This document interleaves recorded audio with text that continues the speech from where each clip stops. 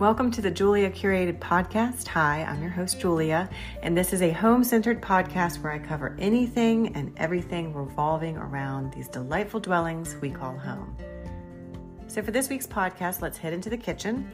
And because the Christmas season is upon us, let's talk about one of the foods that probably all of us have never tried, made, or possibly even seen. But it's so saturated in holiday and Christmas culture that we have probably said this food hundreds of times. Maybe let's say dozens of times. What am I talking about? The delightful sugar plums. If these sugar plums are not ringing any bells, dare I say Christmas bells for you, then here are a couple of examples of how they are in our daily lives. Maybe I shouldn't say daily lives, daily holiday lives. First off, you have the dance of the sugar plum fairies in the Nutcracker. This is a ballet and a musical piece composed by Tchaikovsky. It's a holiday classic and it sounds a little something like this.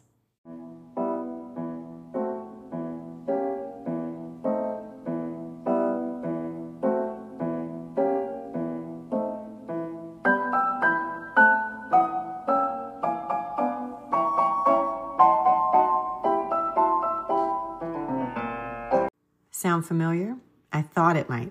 If you are unfamiliar with the Nutcracker, the ballet, this is a composed piece where Clara, she's a young girl and she's the main character. She kind of enters this somewhat of a dream sequence.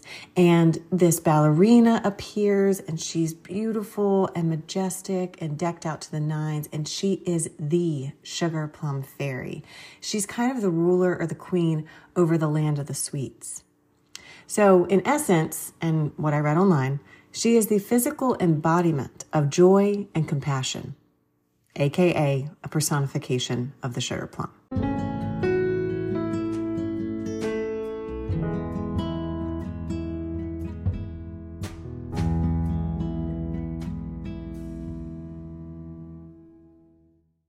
Our beloved sugar plums are also notoriously mentioned in the famed poem by Clement Seymour. And I don't know if this man's name's Clement or Clement. It's spelled Clement.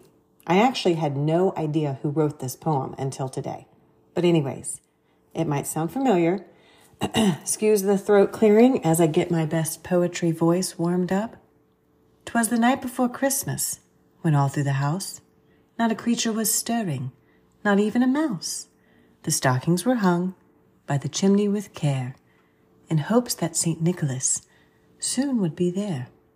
The children were nestled all snug in their beds, while visions of sugar plums danced in their heads. See what I mean? These things are everywhere. So what are they? Where do they come from? And are they really that good? Let's dive into a little bit of the history on these sugar plums. So naturally, I think that we all assume that these are actually plums that are just rolled around in sugar. If you've ever seen one, then it's a great assumption because they are purplish and they're about the size of a small plum that's been covered completely in sugar.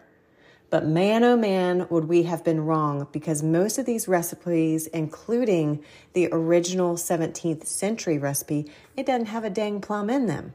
So what is this? I found the best description of the history on a blog by KC. It's called G Free Foodie. She boiled the history down to this, and I quote, "Way back in the 17th century, folks wrapped seeds or nuts in a hard sugar coating. It took days to produce and special skills since nothing was mechanized and sugar work was done by eye." I don't know what she means here. I think basically you would have to sit over a pot and watch the sugar boil. I don't know, but moving on. The process of this is called panning, and the modern day Jordan almond would be a good example of that. Or if you don't know what a Jordan almond is, think of an M&M where there's like this perfectly coated circular candy, right? So the resulting sugar-coated treats were round, but these were not perfectly circular, similar to the shape of, wait for it, a plum.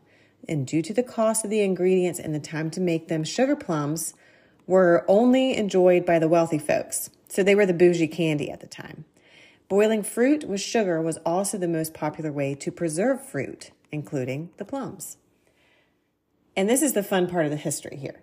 So you got to get to the point where one of my favorite things in life is when people have sayings, and these sayings have nothing to do with nothing. I have literally a dictionary in my head because I was raised by a Southern mother.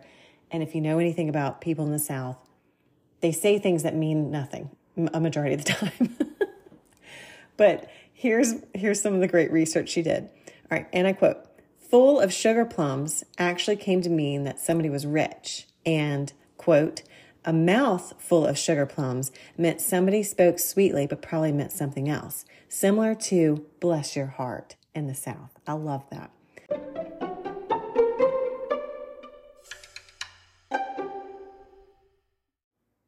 She continues by saying, fast forward about 200 years, and candy making, food preservation, and language had all taken big leaps forward.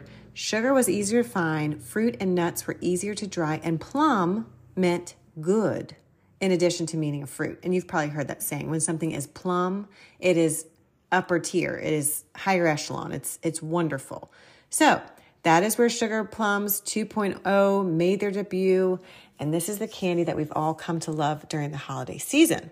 That's how she ends it. But do we love it, really? If it's not made of plums, then give me the recipe, right? That's probably what you're all thinking. Here you go.